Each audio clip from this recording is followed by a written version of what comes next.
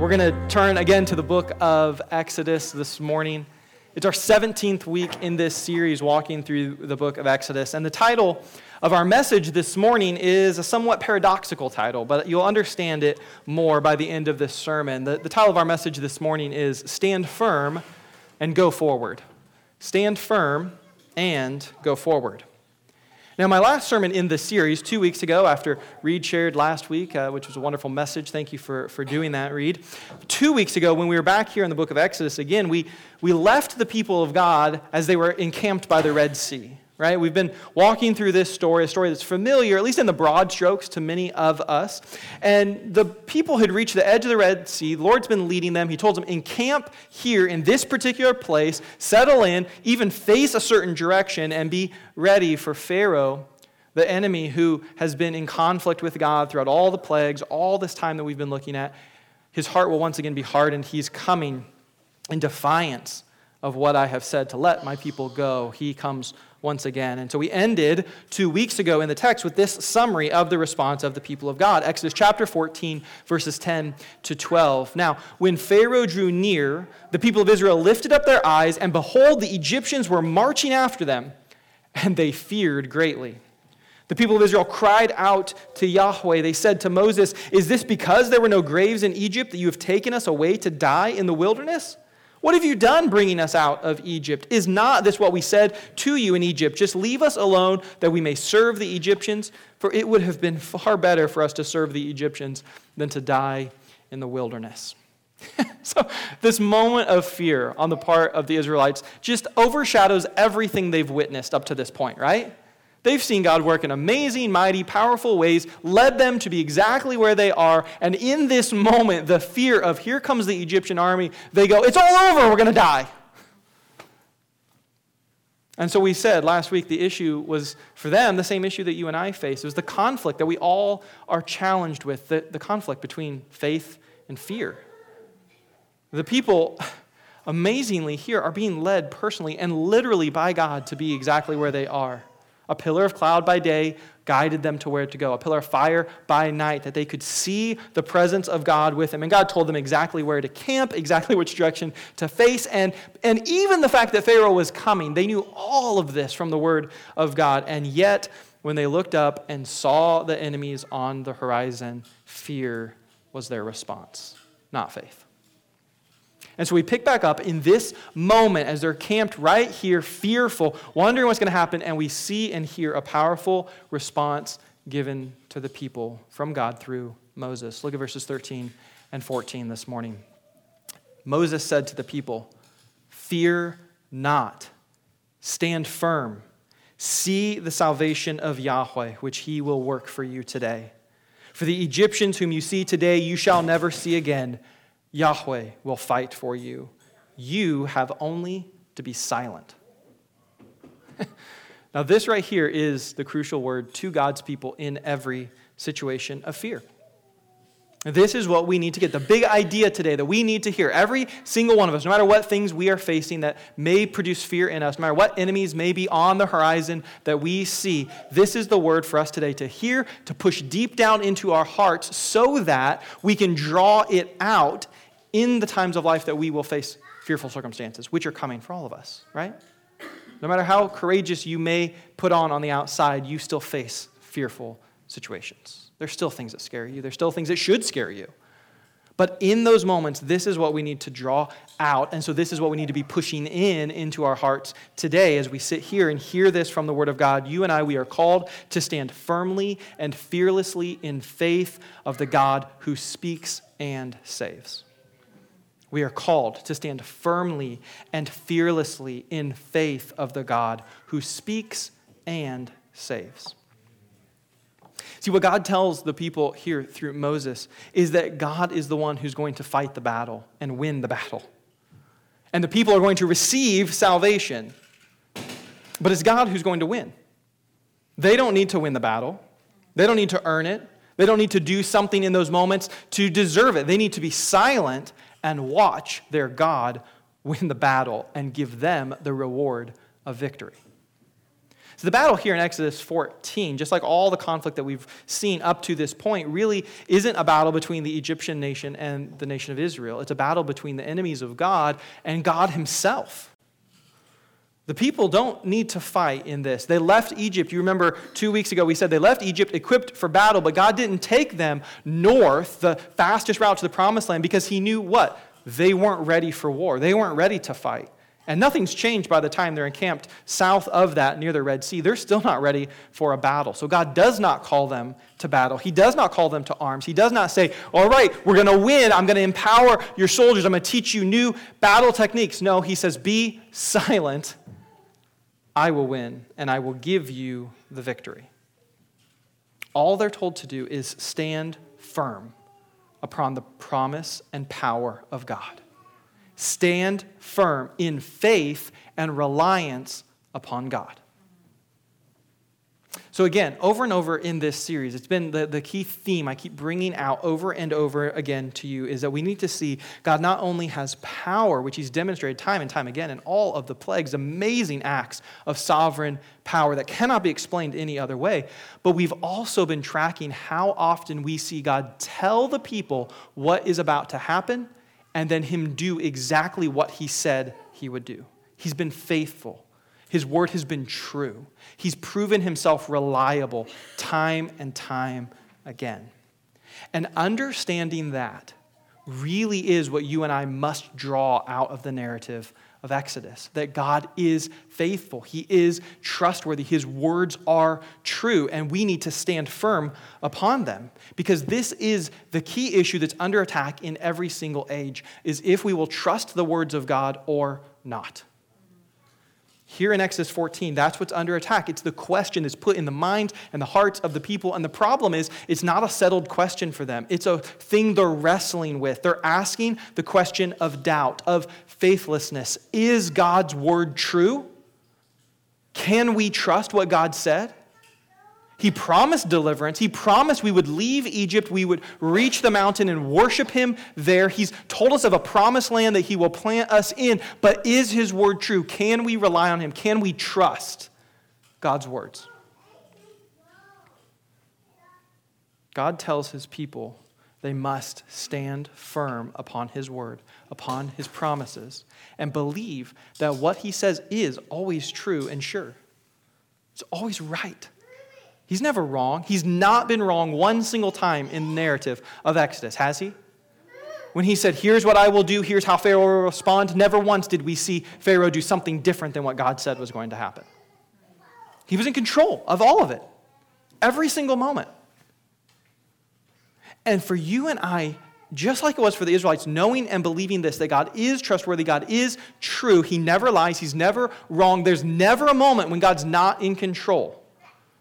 He never steps away for just a little bit and some stuff happens. He comes back to see what just took place. He's always in control. That is the basis for rightly understanding and responding to this world that we live in. Not just in Exodus, not just encamped by the Red Sea, but here today, right now, in our own lives. This is the foundation that we need to stand upon. This truth, this reality of who God is and what God says. It's the only way you and I are going to be able to sort through this insane cultural rebellion that we see playing out in the world all around us. This is really practical, believing this. It really should impact how we live.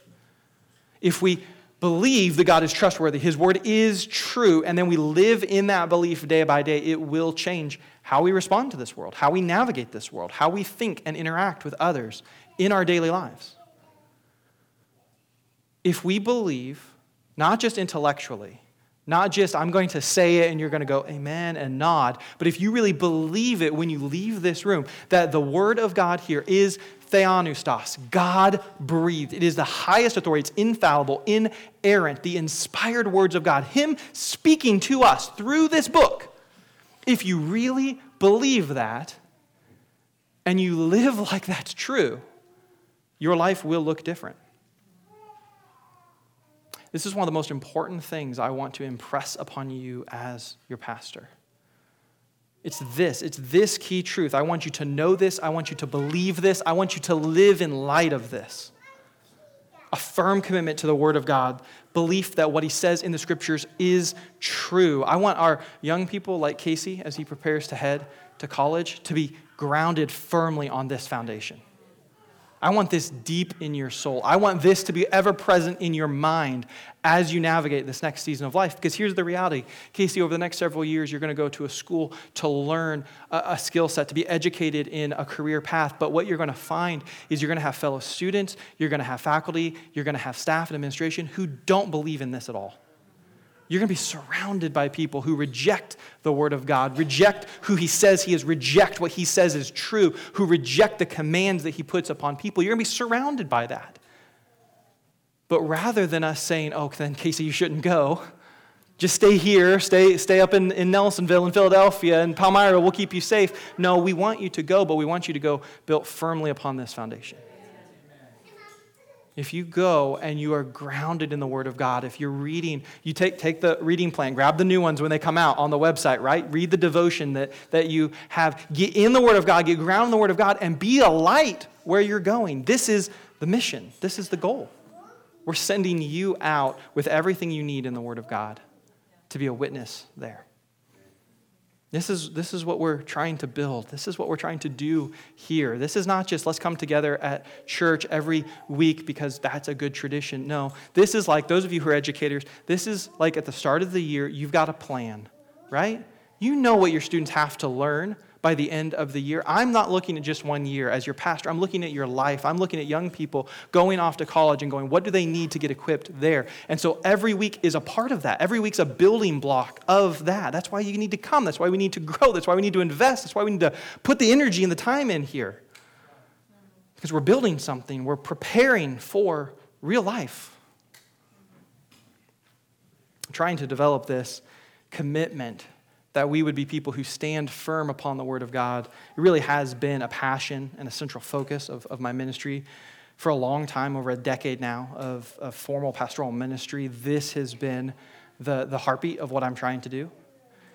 And that's not just words. You can actually verify that today. You have a great opportunity to find out if that's true, because we have a young lady visiting us here. This is Savannah. You can kind of wave. This is Savannah over here. We've known Savannah for over a decade now, over 10 years. Back to when Malia and I first started Evangel Temple, the church that we were serving before we came here. She was 8 years old at that point in time. Started coming to kids' church as we were leading that week in and week out. Now she's going off to college as well in just a few days. On Wednesday, she moves in to college. She's going to study to be an accountant. And I'm like, how's that possible with this little 8-year-old girl? Like, I look at her and I still see the 8-year-old Savvy that we met a decade ago. This one here, go ahead and put the picture up. It's one of my favorite photos of her. Oh, look how young she is and how young Malia is. Everybody's so young. 10 years. You know, she had the short hair. That's a whole other story for another time. This is who I look at. I look at her and I'm like, that's Savvy. But no, here she is, 10 years later, headed off to college, going to be an accountant, get her, CPA, the whole thing. And I'm like, what has happened, right? Now, so I don't get in trouble for just showing old pictures of them. Here, you can put the next photo. So this is me 10 years ago with a whole group of kids, including Savvy. Yeah, I didn't have the beard going on at that point. Still have my dress shirts, though, yeah. There's a whole group of kids, a whole group of ET kids that we had. This is not nearly all of what we had in kids' church. This photo is actually from a day that all those kids pictured right there got baptized. Isn't that amazing? Over 10 years ago. Whew. I'm showing these, though, because it's not just a trip down memory lane, as fun as that is. Way back then, with this group of kids that now are all like Savannah, and they're finishing high school, they're heading to college. Some of them are already in college. A few of them are getting married, which is just crazy to think about. This group of kids, when we were leading them at 8, 9, how many ever years old they were, we thought the most important thing we need to do, well, it's not just make kids' church fun. I mean, it's a bright orange wall behind us. We have balloons, it's a fun room. But the most important thing is we need to get them to know who God is and know the Word of God. And so that's what we worked at doing. Every single week in that kids' church room with the bright orange wall behind us, we had church. We gathered, and kids' church for us was an hour and a half service in the main service and in kids' church. And so we gathered every single week, and we had church. We took up tithes and offerings. We sang. We had worship time. We had prayer time, and we had a sermon. And so here's another photo of me. This is right around the time. I still have that sweater, which I love. It gives me such great joy. Embarrasses Malia to no extent. She's like, get rid of your stuff. I'm like, I expect my sweaters to last a decade. And it has. It's awesome. So here's me. This is me preaching in the kids' church room right about that same time, just a few weeks from those other two photos. You can't read the text behind. That's a text from 1 Corinthians. It's up there on the screen. And I'm preaching what was very likely a 25 to 30-minute sermon, because that's what we did in kids' church. Like, we got up there, we preached the Word of God, and we had altar time, and we prayed, and we responded because we wanted these kids to know this is the Christian life. This is the most important thing you're ever going to know, is what's in the Word of God. And so that's what we did. She can testify. That's what we did, week in and week out, didn't we? And I think it worked. A lot of those kids from that previous picture, like I said, they're heading off to college. Some of them are getting married. They're walking with the Lord. They're growing in their faith day by day. They're like Savannah, who wants to come. I mean, what kid getting ready to go to school in 3 days? Her birthday's even Tuesday, so this could be a whole big celebration weekend for her. What does she want to do? She wants to come see us and come to church with us. They're walking with God because we put the Word of God as the center point of their faith. And that's what works. That's what changes lives. I have a letter from you. I don't know if you remember this. She wrote several very sweet letters. She's a very sweet girl. She's very artistically talented too. And she wrote several very nice letters to Malia and I over the years. And I have 2 letters from you that are in, not this Bible, they're in my brown Bible that's over at the house, that I have kept in that Bible ever since you gave them to me, thanking me for teaching the Word of God. And you were maybe 10 or 11 when you wrote those letters. And I've kept them to this day because she understood at 10 or 11 how important I thought this thing was, and she wanted to thank me for doing that. Okay, I'm going to cry if we keep talking about it. Look, this is the thing that we're aiming for, is building this foundation in the lives of our kids, of our youth. As our missionary said, she said, hey, take your kids to youth group. Get them involved in youth ministry. And the same is true of kids ministry. These are not just things we do because, well, churches do them. These are intentional things that we have in place. They're places we're intentionally putting resources in the church because these things matter. So parents, make sure your kids are coming. You got a role to play. The central thing that every one of us needs to grasp, the central thing, it's not just for Casey, it's not just for Savannah as they head off to college. The central thing for us to know is that we need to be knowing God and His Word spoken to us through Scripture. It is crucial for every one of us to get that deep into our souls right now. It's not just a preparation for college thing. This is preparation for life truth right here. If this foundational conviction of what the Word of God is, if you do not believe that God is true and that His truth is spoken to us in Scripture, if that conviction is weak in you, no one of us, whether we're going to college or to our jobs or we're in retirement, none of us will stand firm in the faith very long if this conviction's weak. If this foundational belief that God speaks objectively and truly through the Scriptures alone as the highest authority is misplaced, if it becomes subjected or subverted underneath something else, underneath our experiences, our feelings, or traditions, or habits, or anything else, if it's not the primary thing in our walk with Jesus, that this is where we go to meet with God, we won't last. You will not live faithfully as a follower of God very long. This is the foundation. No other foundation will stand up to life. No other foundation will remain firm. Only the Word of God.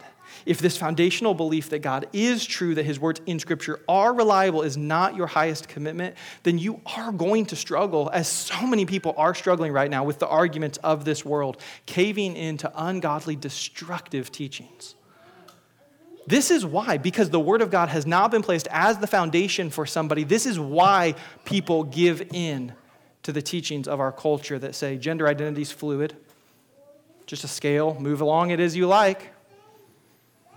If this isn't your highest commitment, then you'll be swayed by the culture arguments which are so loud and prevalent today that sexual expression, it's all equally moral, it's all good, we should celebrate all of it. No matter who you love, how you want to love them, it's all fine. Oh, or most tragic to me, is that we'll accept the very loud rationale of our world that says, hey, it's a good thing for us to encourage and provide for and celebrate the mutilization of bodies in this so-called transition from male to female, female to male, whatever. And our culture says, that's great, we should celebrate that, we should encourage that, we should let that happen, and we're watching all these lives be destroyed. They are destroyed. The body is mutilated after these procedures. But our culture says these are all good things, and so many people are caving into that. Why? Ultimately, why? Because they're not grounded on the Word of God. Because they're not standing firm here. They're not looking at Genesis 1, 2, 3. God created them as He created them, male, female. That's God's design. He doesn't make mistakes. This is why many people in our society are buying into the claims of our culture. 2 men or 2 women can enter into a marriage because they think we can define that. We can claim and create this contract of marriage however we deem fit, instead of saying, no, this is a covenant defined by God. See, the only way to stand firm to these things is to be firm on the Word of God. We must believe all that He says and all that He promises. This is true in every single generation. The challenges we face are just different in the different moments that we live in. So quickly, let's turn and look at what happens next in Exodus 14. Otherwise, we won't get through all the text today. And then I have a second point I want us to see. Exodus chapter 14, verses 15 to 18. Here's what we read. So Yahweh said to Moses, "Why do you cry to me? Tell the people of Israel, go forward. Lift up your staff, stretch out your hand over the sea, and divide it, that the people of Israel may go through the sea on dry ground.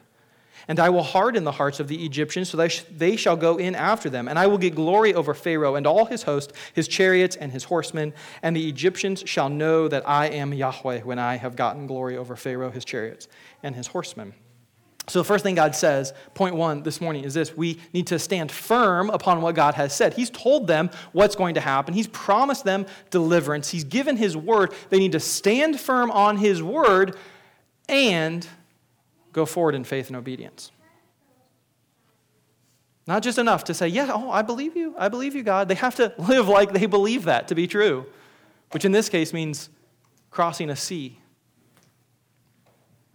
So we read in verses 19 to 21, "Then the angel of God, who was going before the host of Israel, moved and went behind them. And the pillars of cloud moved from before them and stood behind them, coming between the host of Egypt and the host of Israel. And there was the cloud and the darkness, and it lit up the night without one coming near the other all night.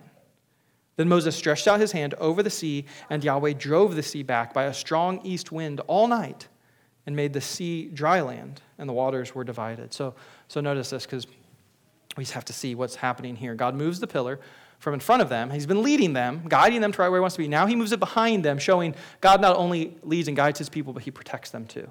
Right? So the pillar's behind Him. He separates them from the Egyptian army. But notice the detail there in verse 21 that so often I think we miss. Perhaps maybe you heard this wrong when you got this in a storybook Bible or Sunday school lesson. Maybe you didn't notice the detail there. How did God part the sea? Or specifically, how long did God take to part the sea?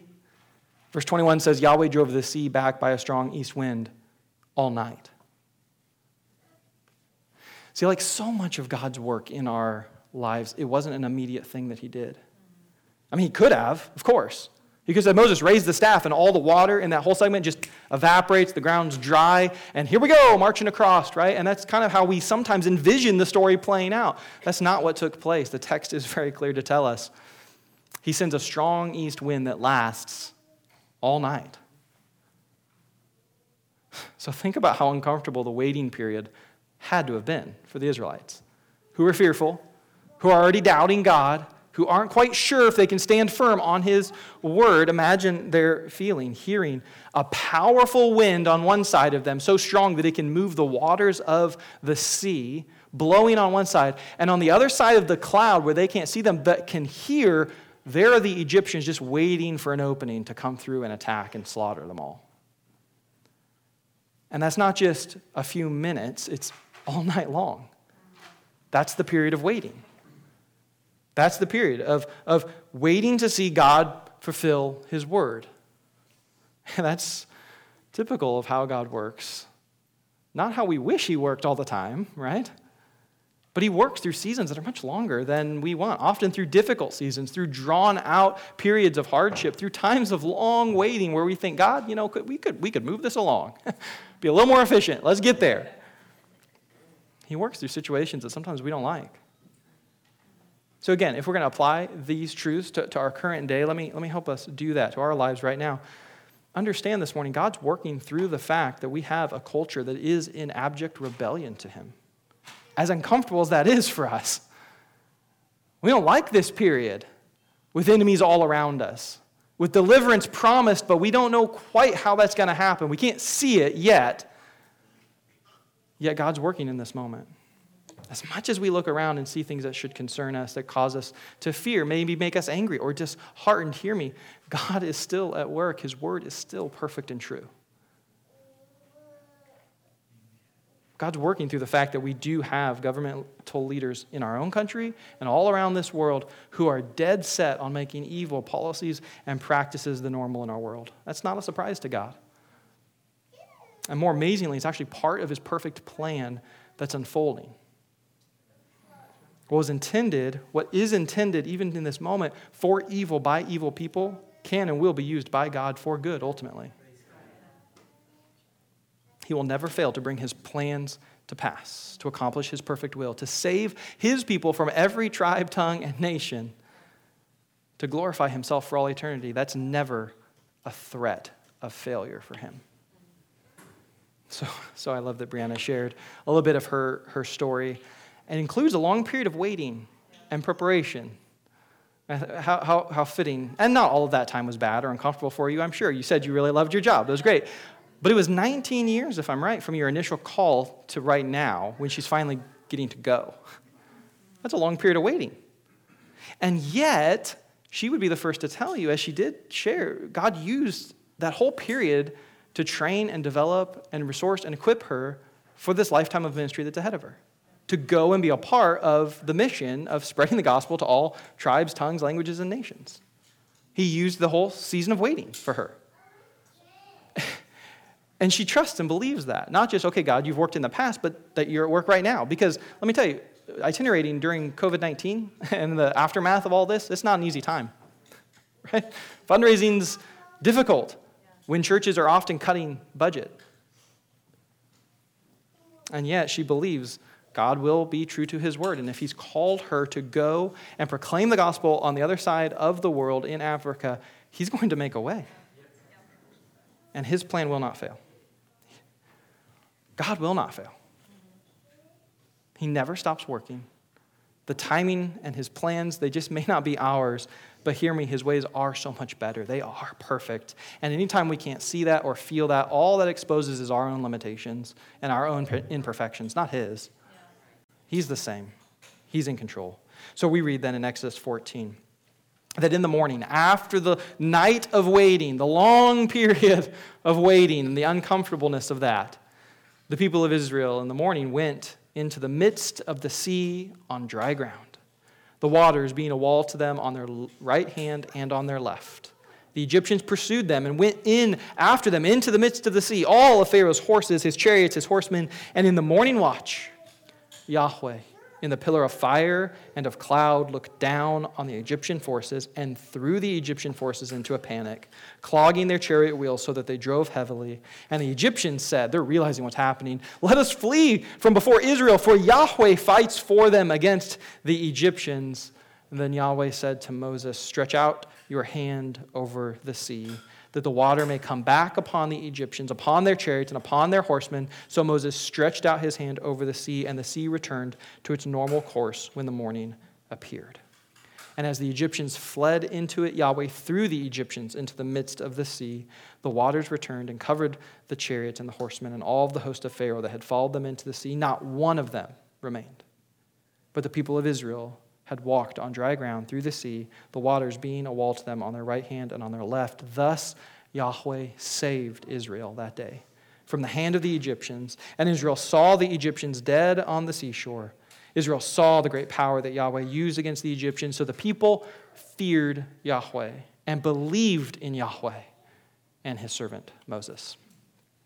There's a lot. Here we explore all this details, but we don't have time today. So I want to just note this again for us this morning.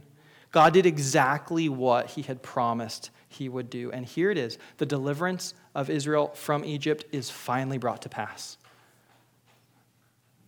The promise that unfolded over all that time finally fulfilled. They are delivered. There is no more Egyptian threat. The soldiers, the powerful army that came after them, they're all dead on the seashore. So what this means is those hundreds of years in slavery in Egypt, God was using all of that.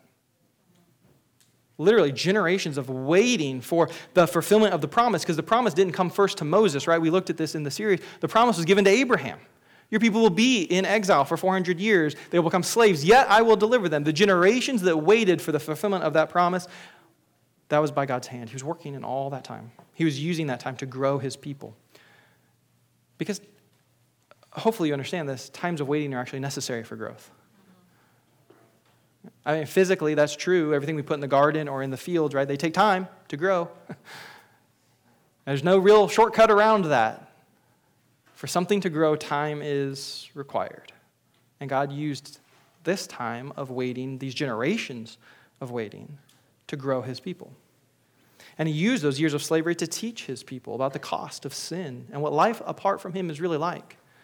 See, throughout the whole Bible, they're going to look back to Exodus as this amazing moment of God's deliverance. It's the focal point of the Israelite religion for a long time. The way we look back to the cross is the way the Jew would look back to the Exodus, to see deliverance, to see salvation. And throughout the Bible, God tells his people, you remember the time of slavery in Egypt? That is what sin is like. It's slavery, it's toil, it's pain, it leads to death. You need salvation from sin the way you needed salvation from Egypt. It's the best illustration. And when God spoke clearly to Moses time and time again, as we've looked at throughout this series, he demonstrated he is the perfect sovereign God in control and knowledge. He has perfect knowledge of all things. Nothing surprises him. Nothing's outside his power. He works through the 10 powerful plagues to demonstrate he is truly the only one who's sovereign. He has might over all idols, over all human powers. Nothing can stand against him. He uses the time in Exodus to demonstrate his personal and particular love for his people as he provides for them and protects them throughout the plagues. He uses all these things that we've looked at in the book of Exodus to teach his people, not just in that day, but now us who read of these things in the scriptures, in the word of God now, so that we would learn to believe and obey God even when we don't understand, even when the plan's different than our plan, even when the waiting's really difficult. God calls us to stand firm upon the truth of who he is and what he says, and to go forward in faith and obedience every day of our lives. The Exodus story is not just historical, it's practical for us. It should press on our hearts as we go through these texts. It should stir up our faith. It should challenge our lives. It should motivate our obedience today. So what I want us to do in these moments we have now is to consider our own lives. We've seen the failing and the flaws of the Israelites. We can look at that coolly and objectively from our pews today. You were there, God led you there, how could you be fearful, right? We can be judgmental of them and see their mistakes. But much more important for us today is to look at our own hearts and examine our own fears and our own responses to fear today in our life. To ask ourselves seriously the question, which only you and God can answer this morning, are you standing firm upon the word of God?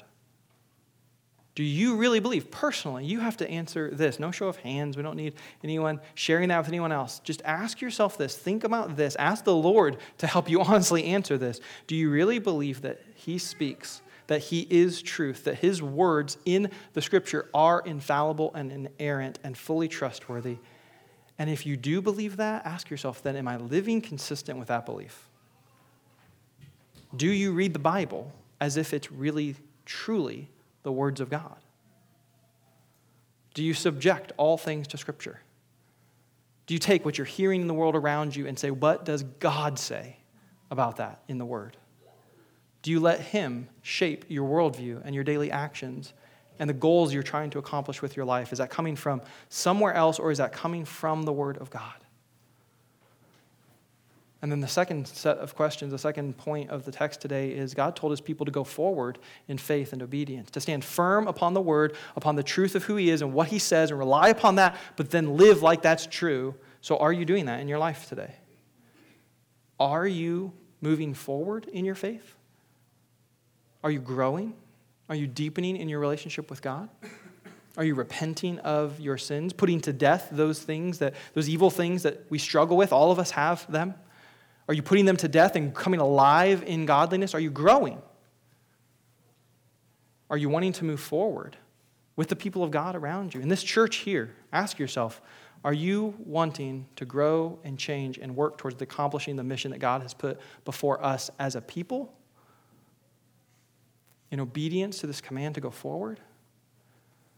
Or are you like the Israelites who will demonstrate very quickly after this, they just want to go back to the things they already know? The unknown of walking in faith and moving forward is scarier to them than the suffering and the hardships that are behind them, because at least they know what to expect. So are you content and complacent in your own life? Do you want to stay right where you are because things are more comfortable, maybe enjoyable even, this moment that you're in? Or do you even want to go back to the old things behind us instead of move forward into the scary unknown of walking forward in faith? Because the command wasn't stand firm on the word of God and long for the good old days. The command was stand firm upon the word of God, now go forward in faith and obedience. So the Exodus story is this grand story of God's deliverance, his salvation of his people. And yet it's only this foreshadow of the greatest salvation that comes, that we know. We don't just look back to the Exodus. We look back to the fullness of salvation from sin through Jesus Christ, who came to deliver his people, to die in our place, to give us what we don't deserve. He won the battle. We don't have to. When we trust in him and when we follow him, everything changes. We're not our own, we're his. He leads, he commands. We are told to trust and obey. Worship team, if you'll come this morning for our final song. I've given you a lot of serious and important questions to wrestle with and work through with God right now in our response time.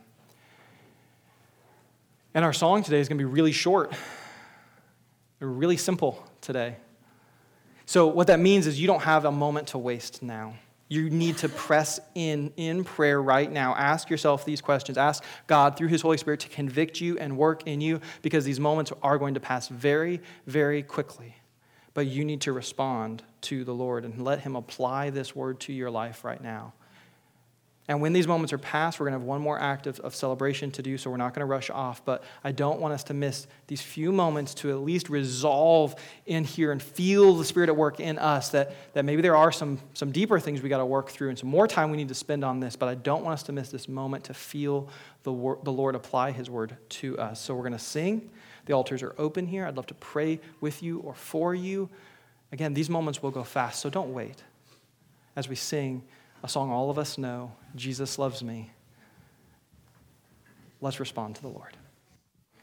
It is a simple confession of faith, what we have just sang, Lord, and yet it should be profoundly true in each one of us.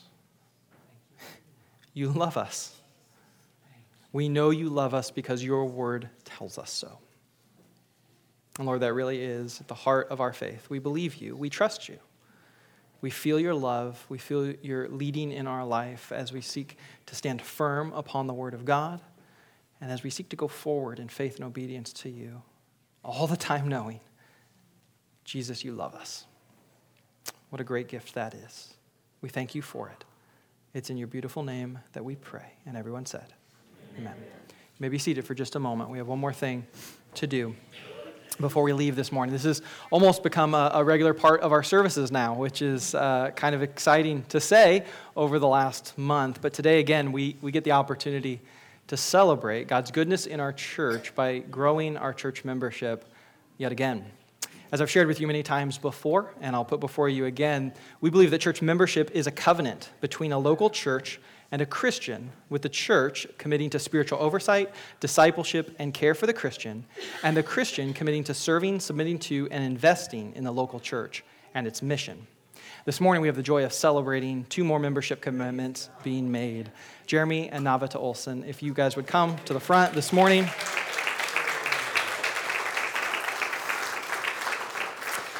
This morning, they are before you to make a commitment to this local church. They're supporting and believing in our church's mission, which is to make disciples who are growing together in the grace and knowledge of Jesus Christ and are proclaiming his gospel and glory as their personal mission. They're committing to following and submitting to the spiritual oversight of the leadership of this church, and they are committing themselves personally to pray for, support, and be involved with gathering and serving in our local church family. And that last part is something that they do so well already. If you don't know, every single week, Jeremy and Navita come and clean and prepare our facilities so that we can gather in the safety and the comfort. Everything's disinfected and we're good to gather. All our precautions are taken, and that's because of their hard work week in and week out. We're so grateful for that. They're up here today because not only do they want to serve, but they want to be invested fully in this local church body. They're wanting to obey the command of Scripture, which I read every time we have a membership commitment like this, is that as a Christian, you and I, we're all commanded to formally identify with a local church body and be under the spiritual oversight of the pastor that God has put in that place. It's what we're commanded to do in Hebrews 13:17, where all Christians are told, obey your leaders and submit to them, for they are keeping watch over your souls as those who will have to give an account. Let them do this with joy and not with groaning, for that would be of no advantage to you. So this morning, they're saying, Lord, we want that. We want the advantage that comes with identifying with a group of people, with having that care of our souls entrusted to a local body of the church. And so as they commit to this body and to this command of Scripture, I commit to them as the pastor who God has ordained and brought here, placed here to live out my calling in 1 Peter 5, which tells me to shepherd the flock of God that is among you, exercising oversight, not under compulsion, but willingly, as God would have you, not for shameful gain, but eagerly, not domineering over those in your charge, but being an example to the flock. So I make a commitment this morning, they make a commitment this morning, but church family, we as a body make a commitment this morning to them. We are committing to Jeremy and Navita today that we will provide discipleship and care and love for them. We will live out the words of Jesus himself given in John chapter 13, verses 34 and 35, where he says, love one another. As I have loved you, so you must love one another. And by this, everyone will know that you are my disciples if you love one another. We're making that commitment, that pledge to them this morning. If you're a member of this church this morning, would you stand with me to receive them into our membership and join me in praying over them? Wonderful. I'll invite the rest of you, even if you're not a member, stand with us this morning and let's pray together. The Lord would bless them and keep them and thank God for bringing them into our body. Father, we thank you so much for Jeremy and Navita. We thank you for their commitment that they are making this morning to join this church body in a formal way, to identify with us, to say, yes, this is the people of God that I know I have been called to be a part of. I've called to serve alongside. I've called to work on mission with. Lord, we thank you for their lives. We thank you for their great service to our church as they serve us faithfully week in and week out. Thank you for their commitment to be part of the gatherings of this body. Lord, we pray that you would richly and powerfully bless them, Lord, as we move forward as a whole church, seeking to accomplish the mission of spreading your gospel, the glory of your name throughout all of Northeast Missouri here, Lord.